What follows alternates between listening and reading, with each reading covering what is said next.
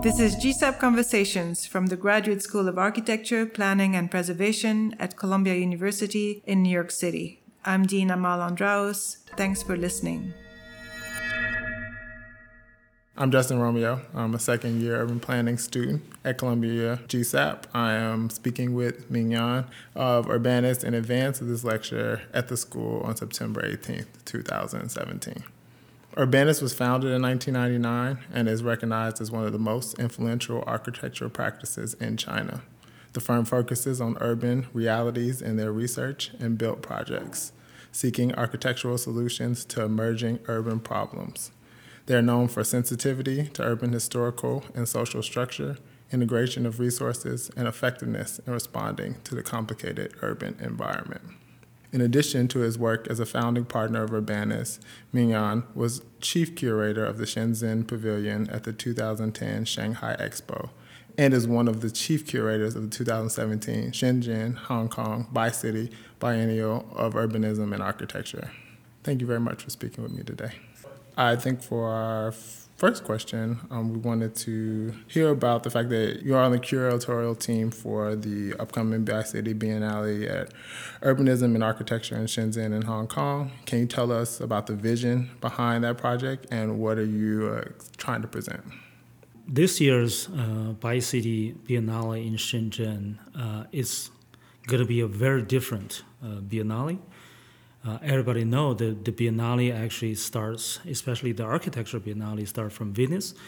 And Shenzhen Biennale is one of the younger biennales in the Biennale family. But one of the kind of interesting aspects of Shenzhen Biennale is a kind of engagement in the real urban intervention. Starting in 2005, the Biennale has been a kind of nomad, shifting venue every 2 years. And one of the advantages of this type of Biennale is its engagement and real intervention into a kind of problematic urban area. So every time the Biennale is facing a new problem, it is very tough, but also I think is a challenging and interesting way for architecture exhibition in the real urban context. The Biennale of this year will be a very focused thematic exhibition because the venue is in one of the urbanized villages in Shenzhen, which is called Nantou. The urban village is a very unique phenomena in Shenzhen and PRD as well. It has been kind of a stepping stone, or a kind of some people say is a kind of a marshland, is a land of opportunities and land experiments, land of legal in somewhere between legal and illegal, between informal and formal, between top-down and bottom-up. So it's a kind of a gray area within the city compound. So in that respect, the Biennale take this opportunity to bring intelligence and architects from all over the world to kind of rethink, not only just focus on the urban village itself, but to rethink from a kind of urban village point of view, from a kind of inside out, to look at the city at large and think about the kind of future of the city, whether it is the only way to, like the current kind of prevailing urban sort of planning and strategy is the only way that we will deal with this kind of future situation. Maybe there is an alternative way, maybe there is a third way in between that we can deal with that. So this is kind of the background of this Biennale. So I think to think about the city as not only one city but multiple cities. The kind of ambition to rethinking some of the fundamental criteria how to plan the city. I think that is tremendously important for this year. So city is growing different. So we're promoting a kind of thinking to be more inclusive, to not only accept the kind of top-down overall planning of the city, but also the kind of informal settlements and the self-urbanization which has been happening in the urban village. We recognize that's a kind of difference, and our otherness, I think, is absolutely critical in today's kind of condition. This Biennale is going to be happening in this urban village, but at the same time, the village Nantou is also a historical town. I think that's a very different village. A lot of people know that Shenzhen only have a history of 30-some years. But let me tell you, this is not true. The city has a much, much longer history. About 1,700 years ago, there was a historical town existed right on the side of the city of Shenzhen. And right at Nantou, and the remaining Nantou village has a history more than 600 years old. So Shenzhen is an old city. It's not new. But the city intentionally or unintentionally ignored its own history. It has always been promoting itself as a young city, as energetic, and a place where you can do whatever you want. It's like a blank sheet of paper, but it's actually not true. And so by putting the Biennale in this particular village also give us a good opportunity to relook at the history of this city itself.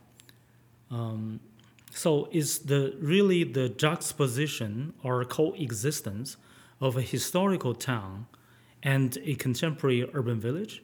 That complexity really speaks about a lot of potential opportunities for the future of the city. I know that you've done a lot of research and published a lot of books on the urban village. This process is very integral at Urbanus, and you have even launched the Urban Research Bureau recently. Can you speak about the importance of research in your architectural practice and the role that you see for the URB going forward? I think the kind of research part of this office really started from the beginning. Is really long before we formally established this research branch of the office. So I think at the very beginning we thought research to understand the problem before you actually engage design thinking and action. I think that's very important. For each project, I think we see it as a tool to learn, to understand the city, a particular part of the city, the people who live in that part, and also the social kind of and cultural problems involved. So every project gives us opportunity for the research. It's not really to do the research for only the research sake, but a lot of times start the research, and the research lead design itself. And a lot of times research give us opportunity to realize designs. So I think before we establish the Urbanist Research Bureau, which now called UPRD, that's 2011. But long before that, we studied, for example, the urban village. We start 2004. and the creative industry, we started about 2008.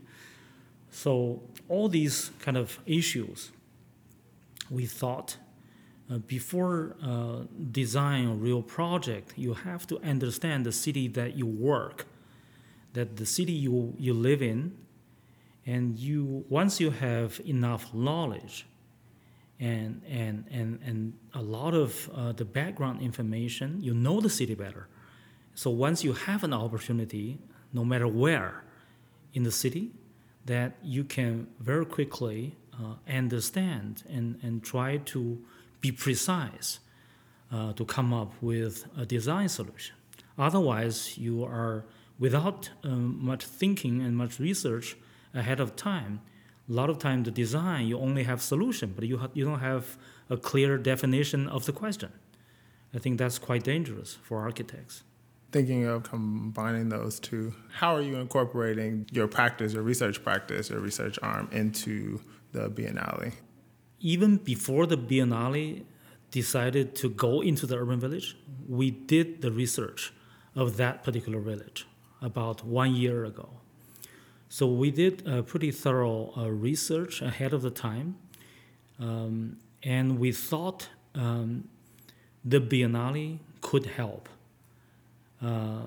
because originally the district government wants to renovate the village, wants to regenerate the village, but they don't have a clear idea how. But they have the motivation to do something, to improve the conditions.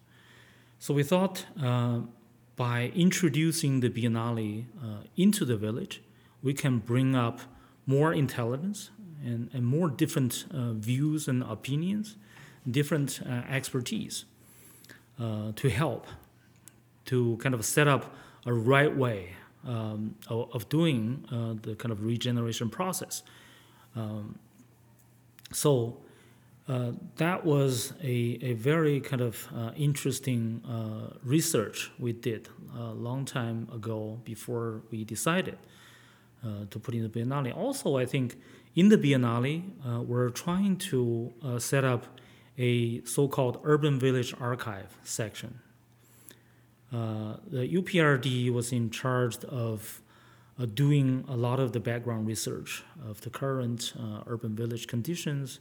And we invite scholars from other universities to join in the research. So the idea is really to not only have an exhibition in the village for 3 months and leave nothing, we really want to give back the urban village an entire archive of all the researches done domestic and internationally for the past 10-some years. So we really want to have a thorough understanding the current status of the research about the kind of specific urban conditions in these type of informal settlements.